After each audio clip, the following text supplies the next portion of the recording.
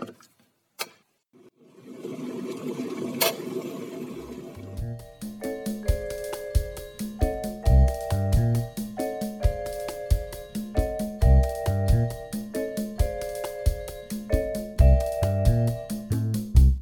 everyone, and welcome to Spill the MT, the podcast where we spill the MT on some of the best, the worst, and the middle ground musicals in the world, with myself, musical theatre aficionado Jack Farrell, and my beautiful, hairy and beautiful co-host who knows very little about musical theatre, Joey Kern. Yeah, I'm getting there, though. I'm getting better. You're getting more beautiful, but you're not getting hairier. Wait, what? I'm not talking about my look.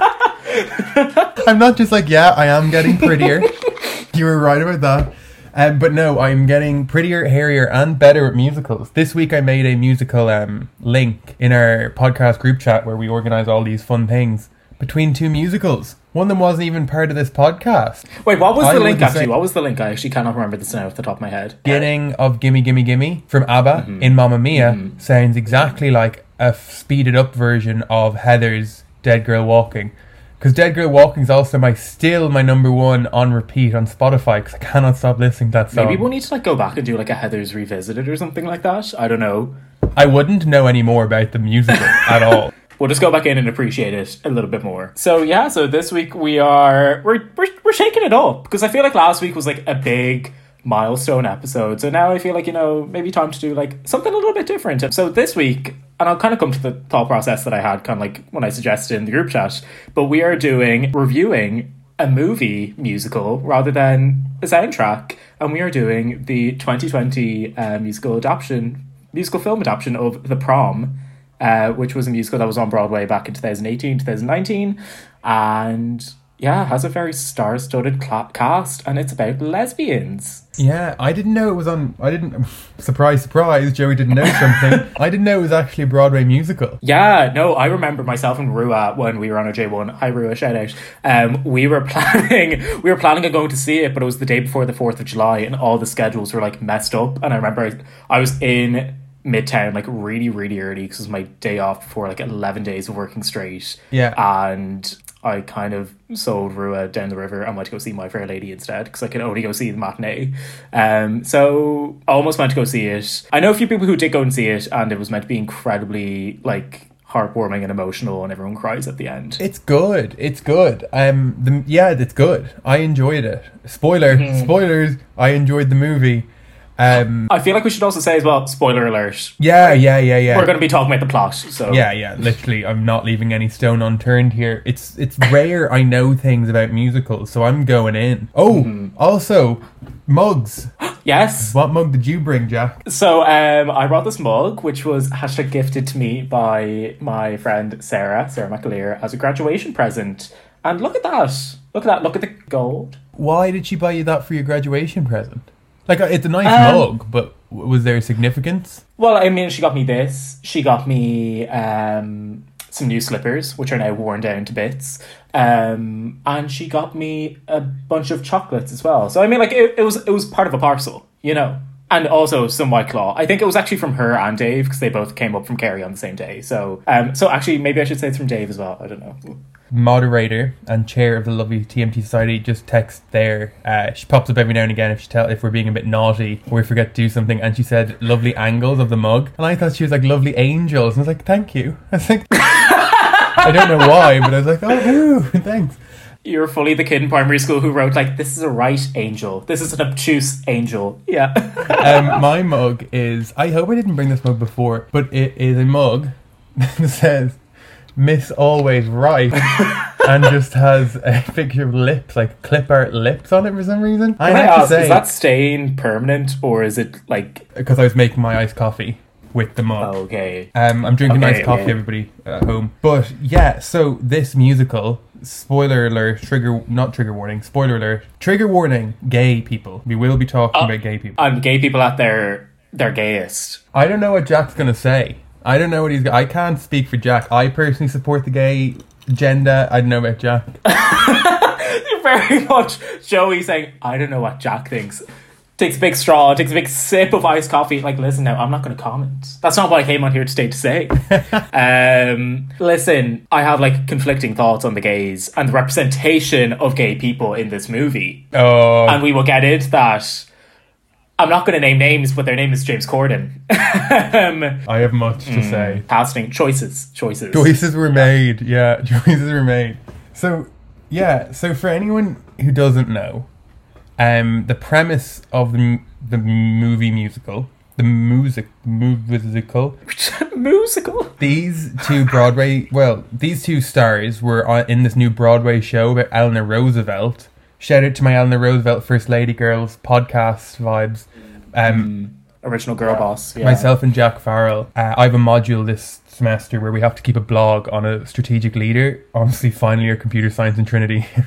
But we did ours in Eleanor Roosevelt, and I asked Jack to be part of a podcast for that module on Eleanor Roosevelt. So this is like a nice crossover. It is. Yeah, like I remember like when I remember that the first musical was, or the musical that is at the start of the show that they're kind of like starring in, which, spoiler, flops, that it was about Eleanor. And it's kind of like a take on Hamilton, I think, in the sense where it's like a big, like, you know, Eleanor exclamation mark or something like that. So yeah, I kind of like thought, like, what a lovely crossover. But so basically these two Broadway stars star in a musical about Eleanor Roosevelt, and it flops big time. And they have bad publicity, and they're trying to like kind of spin the narrative in a positive direction and kind of take their names away from the disaster of the musical, because it was a flop. Think like the Starlight Express, the Moonshine, the one on roller skates energy. And then they go and they see on Twitter this school in Ohio aren't allowing a lesbian girl to go to prom. With her girlfriend. Is that it? Yeah, okay. She's allowed to go to prom, but they have to bring a heterosexual partner. Or they have to be in a heterosexual couple. Sex. Yeah. So then they basically go, and then it's the story of how they try to get this prom thrown for this girl who isn't allowed to go with her girlfriend, and basically how they interact with the small town people coming from Broadway superstars. And the music, there's lots and lots of songs in it. There's like song after song after song after song. One of them, the one where she's swimming in the pool, reminded me a lot of Beautiful from the Heathers. Is it Beautiful? I think it's Beautiful. Yeah. But then, so Jack, you can take over. Yeah, and I think like it's kind of it's one of those stories where it's like they go to the small town to kind of get good publicity and to kind of be there to be like, we'll go and save the gays in like Midwestern America or something like that. But then like it turns out that like they all become friends in the end, and that like, you know, their morals are in the right place by the end of the show and everything like that. And yeah, I just thought, like, I think, again, like, every musical number is, like, high energy, gay fantasy, and, like, some of the choices, I think, were, like, absolutely hilarious. I loved their representation of Broadway, how it's, like, this one street, and people are just dancing down it, and it's, like, it's so bright and colourful and happy and it was so iconic. Colour schemes, I have to say, I loved. It wasn't just the colour, it was everything with glitter. Or do you see Trisha Paytas's new Versace 55 grand table? I saw with the different coloured chairs as well. Yeah. Literally, that film took, like, that table took inspiration from that film, no doubt, because it's an exact parallel. Also, can we say, I don't know if you saw the similarities, but it was directed and produced by Ryan Murphy, who directed and produced Glee. You could see it. I feel like though that this movie was an amalgamation of different parts of, like, you've seen the story, you've heard the songs, you've seen the musical, you've read the book. Like, it was an amalgamation of all the best parts of different kind of subgenres of stuff. Like, nothing was new. That doesn't necessarily mean it was bad though, because I actually enjoyed it. It felt like it was a new story, but you were like, I've seen all of this before. One thing that I have to say that I really liked about it, that was kind of like, again, like kind of same story, but like a bit of a twist on it, is that like there was a lesbian couple at the centre of it. And I feel like you don't see that a lot in either like media, but also just like in musical theatre. I remember like listening to something recently about this composer on Broadway who is a lesbian, and kind of talking about her love for musical theatre, but how the lesbians are like, they're like the butt of every joke almost in a musical. Like, she'd be enjoying a show and then someone would make a joke. She's like, I loved musical theatre, but I just felt like I was the butt of every joke. I think it's so important. Because, like, if this was like a gay male couple, oh my god, like, they'd just be the most fucking annoying pair in the world. I'm sorry. Yeah, it was interesting to see the way that the different gay people in the movie were portrayed, because I feel like there was no reason for the main character to be Emma to be a lesbian other than the fact that she was a lesbian, which I liked. Like, it wasn't like it was her entire personality, and apart from wearing the suit at the end, there was no real like lesbian stereotypical trope in it. It was actually like she wasn't riding up to prom on a motorcycle. Yeah, like it was actually quite good. But then you look at the other side of it, and Will we just get into this? Will we just get into James Corden, just to get this out of the way? Yeah, I think that James Corden playing the gay character, who had an overarching storyline of self-acceptance, was genuinely offensive. And I generally don't mind straight people playing gay characters. Like, Darren Criss does his job well, it's fine. Timothée Chalamet, doesn't matter, it doesn't bother me. But when it's like, it's supposed to be an authentically gay performance about being gay and a coming of age for a 32-year-old man coming to terms with his relationship with his family, who's crying over being accepted, was so difficult to stomach. Yeah, and especially like just every, because I know that the actor who played it in the original Broadway production, and like as well, like it wasn't far removed from what I have seen at the original Broadway production in terms of the portrayal, but like he was an authentic gay man, and I think he was very much like, I don't mind a gay person playing to like a specific stereotype of homosexuality, because at the same time I'm like, you're a gay person, you're open in this industry. It's something you couldn't do like 20 or 30 years ago or something, I'd say. But it was just like, why James Corden? Why James Corden? Oh my god, like, yeah. You know who I wouldn't get offended if they played this part, who is a straight man, and I think I'd find it funny? Jack Black. Yeah, I kind of think I think as well there's an element of it that you, like, Jack Black, you kind of know to be someone who's accepting and open and like honest and doesn't matter, like it like doesn't really bother him if people are gay or not. James Corden's never once expressed any support for the LGBTQ community that I've seen. We haven't gotten the invite to come on this chat show yet. We're waiting, James. Yeah. We're never getting it after this. Yeah. Yeah, but I don't know, I found it really, really difficult to stomach. Like, it was hard to watch, and then especially with the hair flick, limp wrist, frolicking around, like, it's like they're this, look at me go, look, I'm improving. Everybody's talking about Jamie, completely stereotyped gay character, and that is actually what makes it so special, because it's portrayed by a gay person who's in the like, it's a real story. And it would have been nice to see a gay man, like, when he started crying about his parents not accepting him, I was like, where are you getting this emotion from? Literally, like, that's the thing, though. It's just kind of like there's trauma there, that it's just kind of like, you know, we're not that far away from it in history, and actually we're still kind of experiencing it, so like it's still in the present, that it's just kind of like you're trivializing it and you're kind of making a mockery of it, I think, in doing so. Yeah. Does that make sense? Yeah, I think that was it as well. I think it was like complete made a mockery of. And it was like, even when you look at like Modern Family, like Cam, he's played by a straight actor. There's something there that it's not inherently offensive. It's funny. It genuinely felt borderline offensive. With Cam in Modern Family, it's funny because the character is genuinely funny, whereas in this, it felt like it was funny because he was doing a gay impression. Yeah. You know, which isn't funny. Which, like, I mean, think about the fucking target market of this movie. Like, it's not four lads going to sit down and open, like, a beer and, like, let's watch the prom. Because I actually don't think it was meant to be done as the gay trope being funny, but that was how it was executed. Yeah. Do you know? Yeah. I don't think that was the intention at all, but it was very much the reality. And it really took away from the film. Like, I was even watching it and I was like, I would enjoy this so much more if he just wasn't in it. Honestly, because, like, I mean, the flip side of it, I don't know if the girl who played Emma's the lead character's name, isn't it?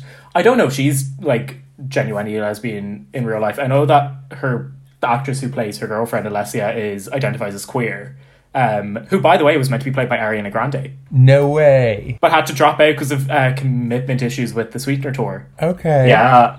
A bit weird. Yeah. Also, like, side note, her girlfriend. I love, like, in, like, high school movies when they cast someone who's, like, obviously 28 years old to play a 17-year-old. You know that meme of that person from Greece that goes around Twitter every now and then? 45-year-old guy. Yeah.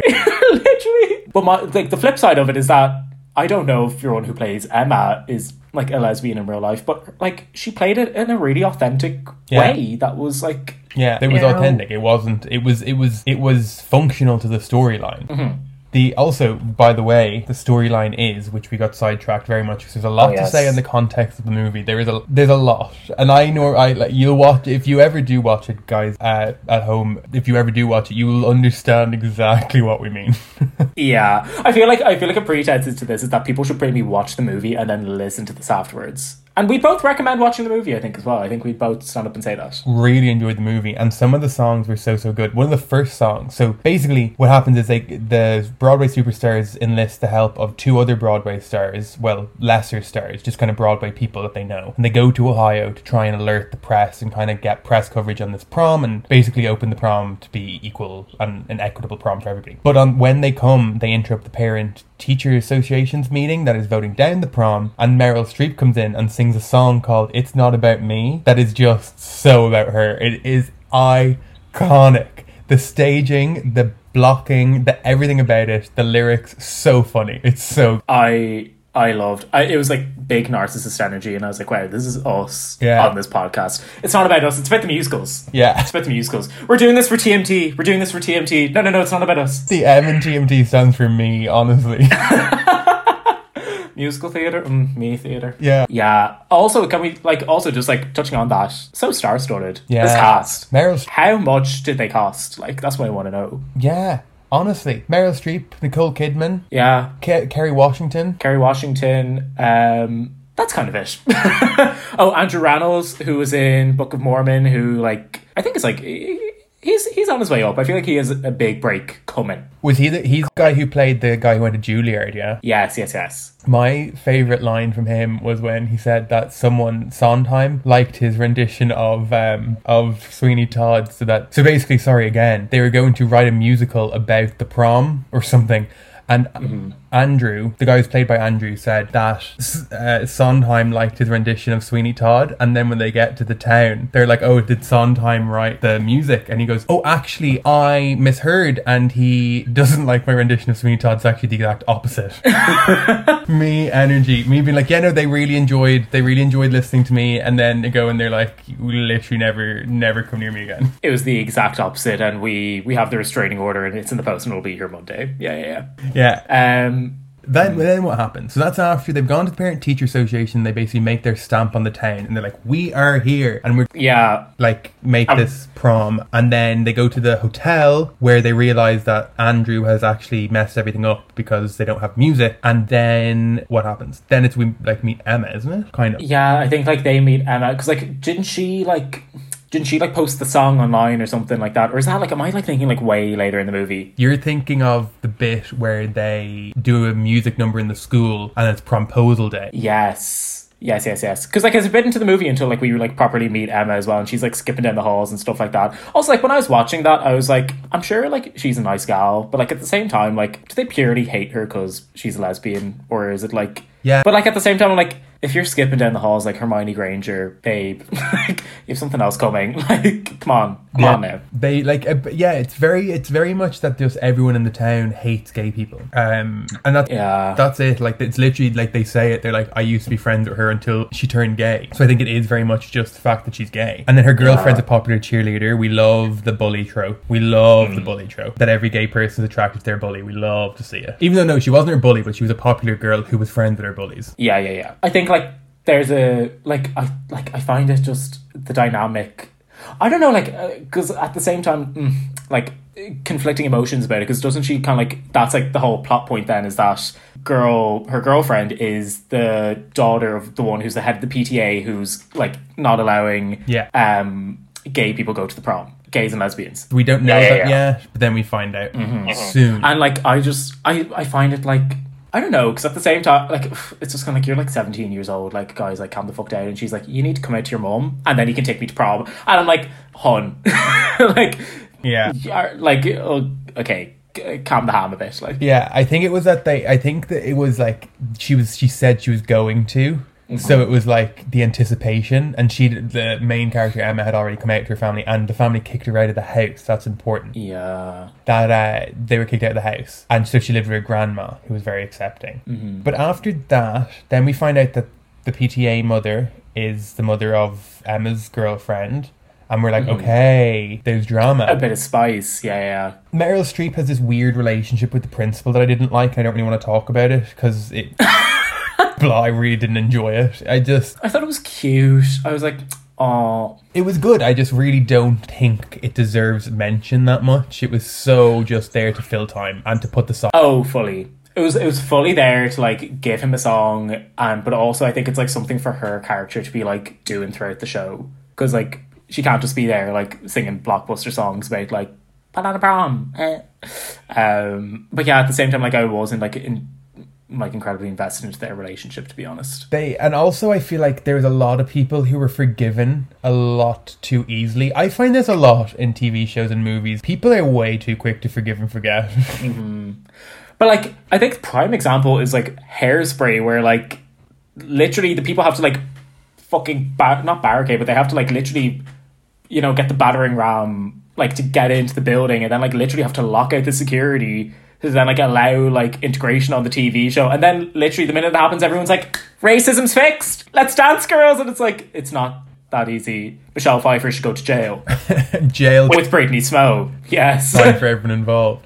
But then they kind of have these weird rallies and they're trying to get everyone to love the gay people, but it doesn't really work. It's a big flop because everyone's homophobic. And then they're like having this debate and they're like, oh, it's actually a civil rights issue, so the courts get involved and the prom's happening. Basically, the prom's happening because there's been a federal law that it's a civil rights issue, not a school issue, so the government supersedes the PTA. Everyone's really excited. James Corden brings Emma shopping. She's looking lovely, and then they get to prom, and like everyone's at prom, and there's a big montage of everyone at prom, and it's really, really happy. And then Emma walks into prom, and there's no one there. I was gagged, gooped, gosh. I was left forlorn. Were you? Because there was no other cars in the parking lot. But like, no, like that's when I was kind of like, there's something fishy about this. I also just want to dissect this song, because I feel like, first of all, I thought it was such a bop. After the James Corden part, I was listening to it this morning and I skipped about 3 minutes in. Which song is this one? Which one's this? Where they're all getting ready for the prom and they're just kind of like, ugh. The dancing in this musical was amazing. Like, it was so good. And it like had hip-hop elements. I'm a hip-hop dancer, for people who don't know. That's so embarrassing to say out loud. But it like, usually it's so badly done. Usually it's so badly done. It was genuinely so good. Like, I was watching it being like, this is so clever. It slapped. It honest to God slapped. And I think as well, one thing that I love as well, just about musicals in general, where there's like homophobic characters, is just like seeing them honestly like burst into song and dance and just doing like the gayest thing ever in an act of homophobia, where they're like, we've kicked the gays out of the prom, now let's literally break it down in a choreographed dance routine. Yeah, it's like, what classes were you going to? The straight only dance classes? Like, girl, give it up. Like, literally, you don't have to be gay to be a dancer, but you kind of have to be tolerant of the gays, because you're going you're going to be like, you don't have to be gay to be a dancer, you have to be a dancer to be gay. Yeah, I'm a gatekeeper of the gay community. I just think it's so funny as well how like the straight characters are like, how they shift the lyrics from Tonight Belongs to You to Tonight Belongs to Us. And I texted this to someone the other day, and I think it was when I was watching the movie, rewatching it, and I was like, honest to God, everyone talking about main character syndrome, remember like that was the thing that people were like, it was like a meme like 2 months ago or something like that. Heterosexuals have the biggest straight character complex of all time. They literally think they are the default, and like Tonight Belongs to Us, it's like Becky and Kelly, which I assume are their names. Show me a night that didn't belong to you. I fucking dare you. Yeah. Honest to God. Yeah, what's so different about this one? Literally. What is so different about this night? Yeah. Ugh.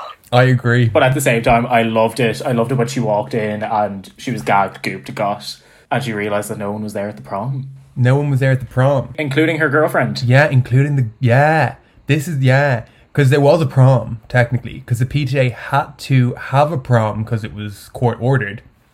But they also held a second prom in another location, and everyone, like literally everyone in the school and all the parents, conspired against Emma not to tell her. But earlier on, at some point that I missed, probably because I was, I don't know, texting, the two popular girls found out that Emma and their friend were together, so that's how she didn't know. It took a bit of suspending your disbelief, but it was a good plot twist, because you thought there was a prom and you're like, oh my God, there's an hour left of this movie, where's it going to go? And that's where it went. So everyone's at this prom, and then the girlfriend won't leave. So then Emma's like, right, well, fuck you then. We're breaking up. As she should. I was like, dead fucking right. Like, I'm sorry. She's just not being a good girlfriend. Let's put it at that. And I was just like, it was that moment as well where it's like, this poor fucking girl, she's being kicked out by her parents. Literally, not even the school, the students, but the whole entire community around the school conspired.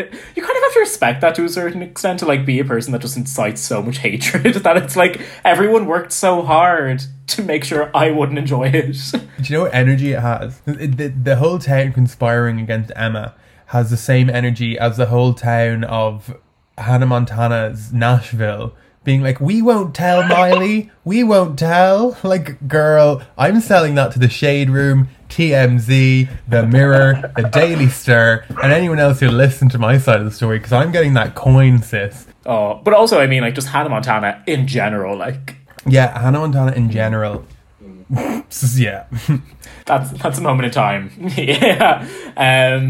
So then we go into Act 2, which, by the way, one thing I just need to say, Nicole Kidman, for what she is worth as an actress, was honestly in this movie for about 15 minutes, and she wasn't talking for about 14 of them. Yeah, she really had such a small part to play.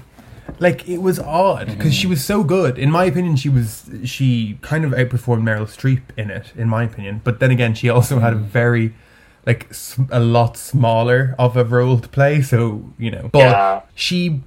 basically then, so after the prom happens, everyone's obviously up in arms and they're furious, as they should be. And by everyone I mean Emma and the 4 Broadway. Yes. And then Nicole Kidman's character convinces Emma basically to take a stand against it and publicly stand up for what's happened and share her side of the story. But also does it through like one of the most iconic numbers I think in the movie, which is called Zaz, which is essentially just like, yeah, give them some zazz. Genuinely, like, it's like, right, I know he didn't write it, but it's like Ryan Murphy wrote, like, all that jazz. Yeah, but that, like, it was fully based on, it was all, like, Fosse and everything like that. And I was like, Nicole Kidman comes in at the very beginning. She does the Fosse walk. Sorry, you couldn't actually see my arms. I'm like, yeah, she went like this. Yeah. And then, yeah, so then they convince her to... What did they convince her to? Oh, yeah, go on thing with Zaz. All that Zaz. What is it? Yeah. And then what happens? So then... There's like the TV show essentially where it's just like there's that whole thing between like Meryl Streep and her ex-husband and like she needs to call in a favour and there's like the house in the Hamptons or something like that. Yeah, you see this again, Meryl Streep's storyline very weak and like kind of used as like any plot hole. They just filled it with Meryl Streep. Yeah, she's like a resin. Yeah. She's like the shit that you insulate walls with. You just spray it on and it expands and it just fills the gap. Like genuinely that's what it was. So Meryl Streep's ex-husband was a famous talk show host. She'd have to give him the house in the Hamptons because it was her ex-husband and they had a messy divorce from what I could hear or see. And then she does ring him up because she's having trouble in paradise with the principal, who I still refuse to mention. Then Emma's just like, actually, no, sorry, I'm not going to do that. And then she goes ballistic and is like, I gave away my house, which, as in fairness, like, she should. She should go. I'd go ballistic too. She had points to make. Mm-hmm. Yeah. So then, yeah, after it's kind of wrapping up here. I actually feel like I've missed something in the middle of it. I can't remember what it was. When the whole town stops being homophobic. Yeah. And it's Andrew Reynolds in the mall, and he's like, and it's like, well, if you're going to say you follow the Bible, like, shouldn't you be following all these things too? Like, I mean, like, what the heck? And then again, it's like, oh, gee, guys. We were wrong all along, and it's like, what? In fairness, it does take some persuading from him. Like, it's not like, what? That was a very funny song, though. It was quite funny that song when it's like, oh, your mother's got divorced. Can she go to hell tomorrow, or is she busy? That was a really good. Like, the songs really were very good, and there was a lot of them that like. I didn't really understand the context. I didn't think they did much for the storyline. I think there's a lot of like filler songs, but they were good. I liked the soundtrack. There were one or two like key standouts. My favourite though was definitely the It's Not About Me, but the Bible one was probably the funniest. Yeah, I thought the most useless song was the song that I can't even pinpoint where she did it in the movie, but where Meryl Streep sings the song to the principal in The Office. Yeah, it's like an apology that's not an apology. It had like big "I'm sorry you felt this way" energy. Yeah. The relationship between the principal and Meryl Streep is one that I refuse to buy into. I don't want it to be there. Also, I do have to say, I watched this in two parts. I started it last night, but I was finishing my thesis stuff, so I only got halfway through when I fell asleep.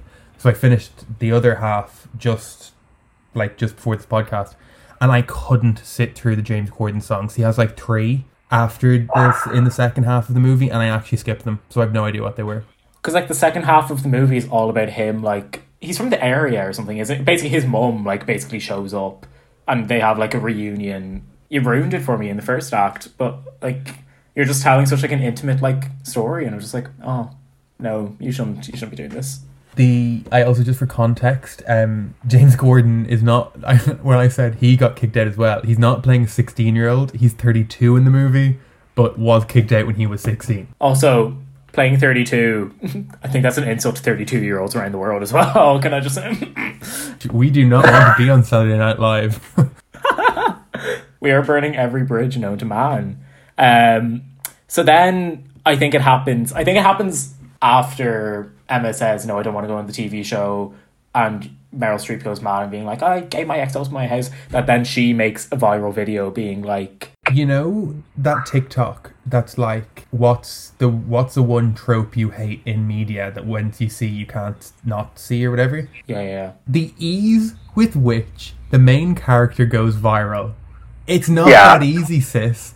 It's not that easy. Also, like, speaking of TikTok means, it's also like, what's something that's gay, what's something that's homophobic but is also gay at the same time. It's like, interesting. Wow, you're singing a song about how sad it is to be gay and you're going viral. Really interesting. Cool. Love that for you. Yeah. And then all of a sudden everyone's gay. It's like St. Bridget's blanket just never stops. It just expands and covers everything, and everyone's queer. Bridget's blanket, what a great analogy. She is a gay icon. She herself might not have been gay, I can't speak for her, but gay icon. She was queer. Yeah. You know, when you were making those St. Bridget crosses, you felt the closest you've ever felt to religion. They might have wanted to condemn death, but St. Bridget really stepped up for the gays. She does it for the girls who believe that's it. And the non-binary people, obviously. Yeah, our non-binary folk in the audience represent. One person's one.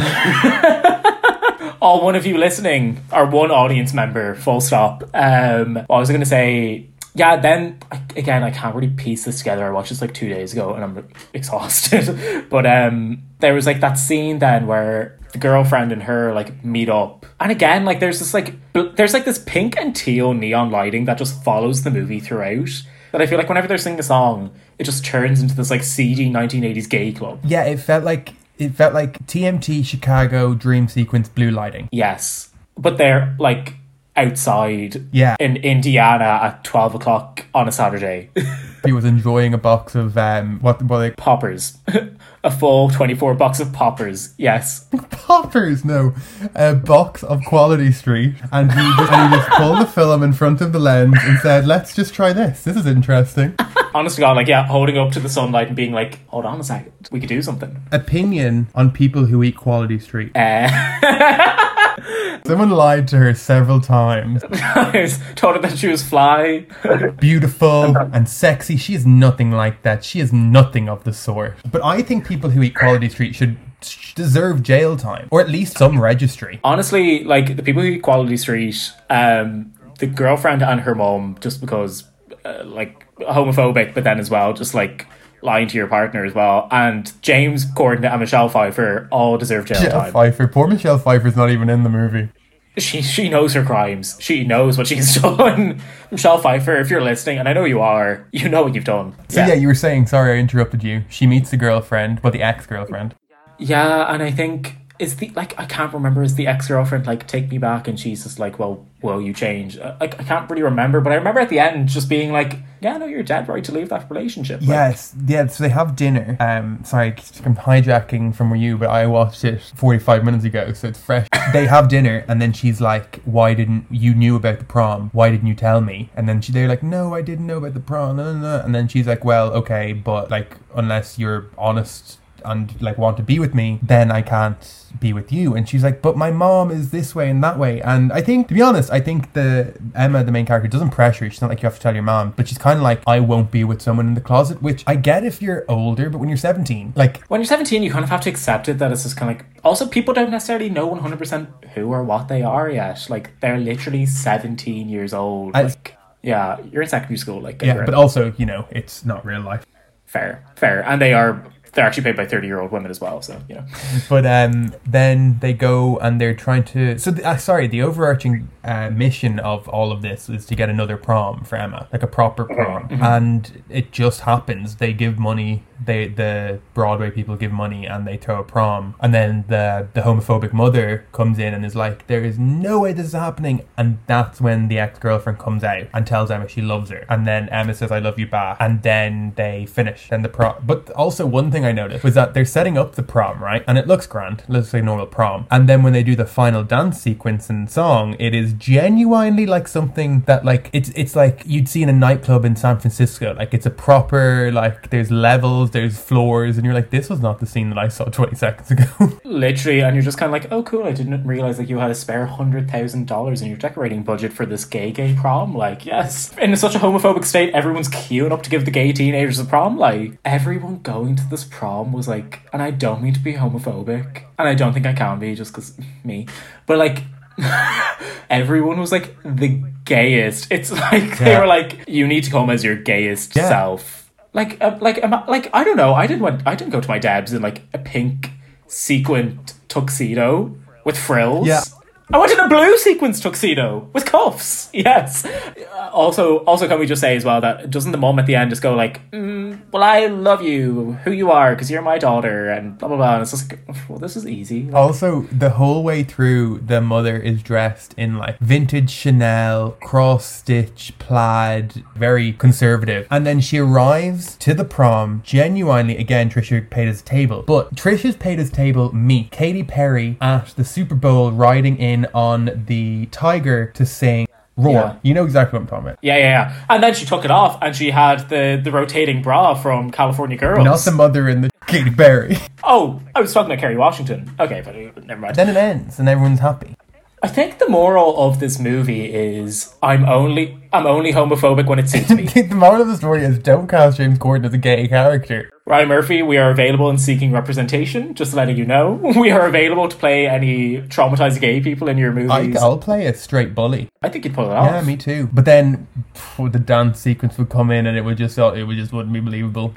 That's what I love, is that I'm just kind of like, oh, I love these homophobic people who are just like such good dancers and are just kind of like, we hate gays, but at the same time it's like, you're doing this kind of gay. One thing Glee did well was always separating the bullies from the Glee cast. Even like when the football people would be dancing, it felt like there was reason. In this, it was literally like the dance, but we hate gay. And also like the Glee Club, even like the dances that they were doing, they were like believable. Does that make sense? I could believe like people dancing like that, whereas it wasn't, where all of a sudden now my neck is literally, or my leg is literally behind my neck, just in a kick.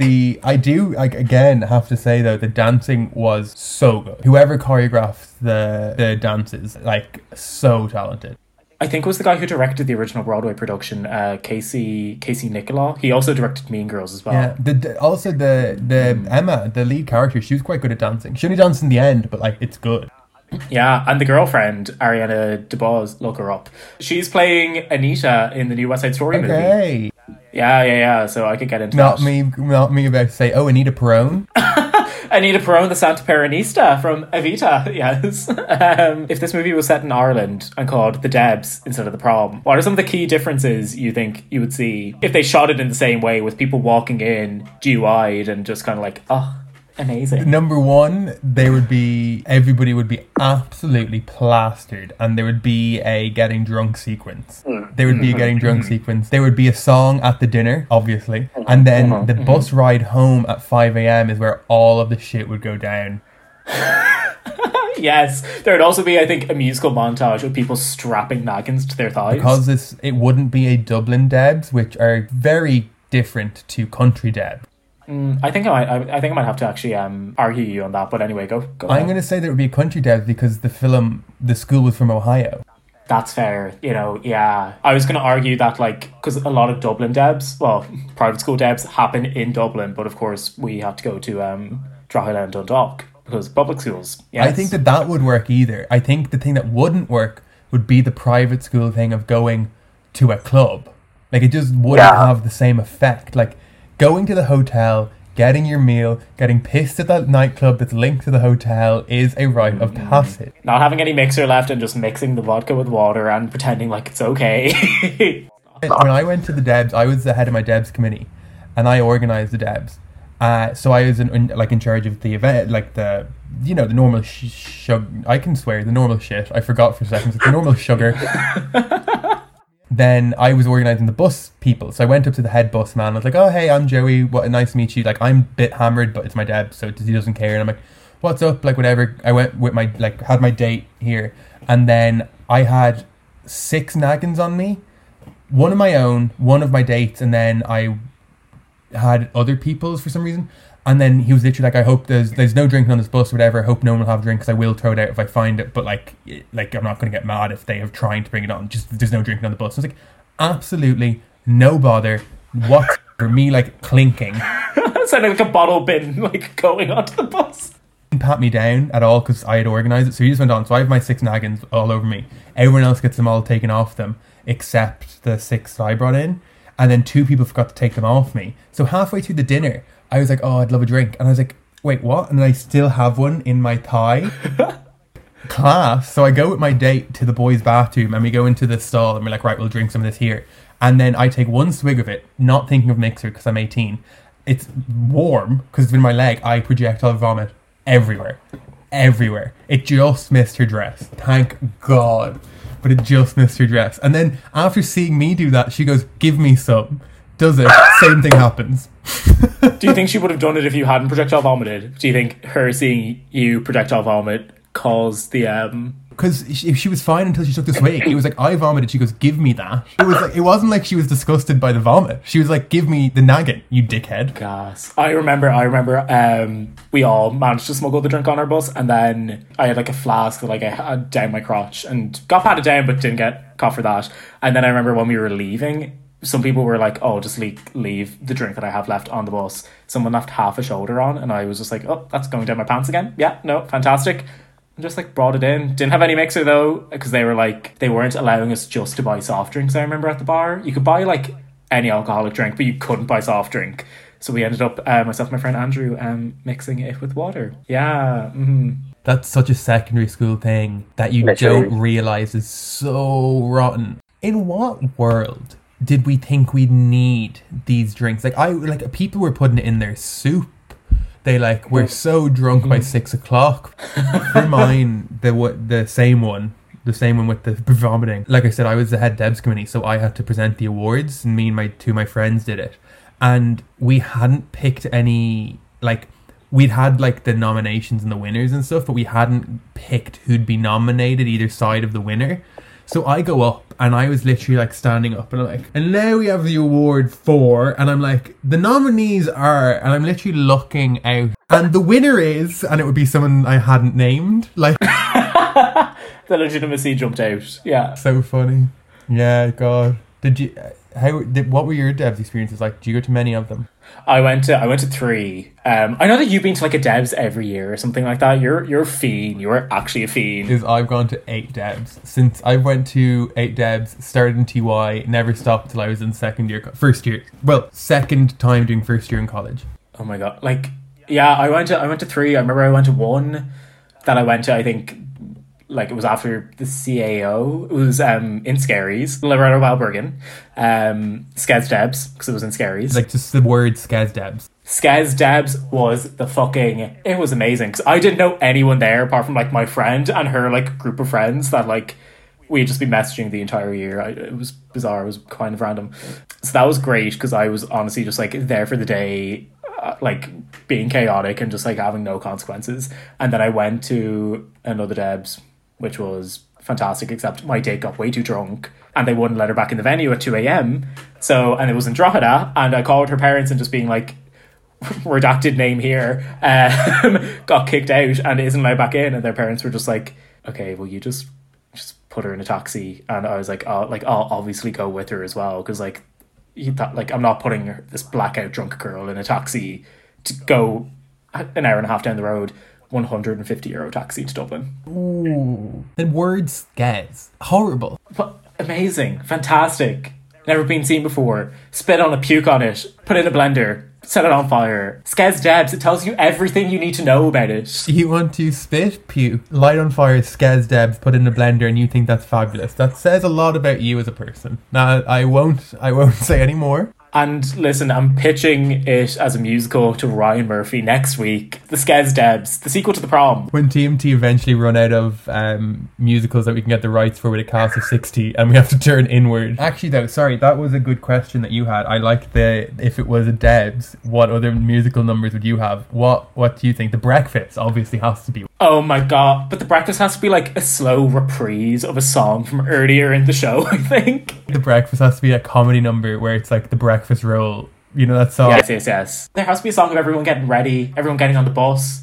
The actual bus ride itself. Yeah. What else? The main girl has to have her makeup done in BT and get it like messed up, come home, have a fit. And then go to Inglot. Yeah. Because there's a cancellation. Yeah. There's an arc there. Obviously, there has to be a rocked boat, like a rocked boat. Yes. There has to be like a slow number, I think, when everyone is like, it's 4 a.m, everyone is like deceased, ready for the buses, but there's an hour left and you don't want to waste it, but you're sitting down and you're just kind of like, you know. I feel like this is very Irish, that there's a gay couple, boy or girl or whatever, and then they go to the Debs with a straight partner, like they're going the hetero couple, and then the very end in the photo booth someone opens it up or takes their picture out and they see the picture of them kissing on, you know, the Debs Ireland photo thing. Yeah.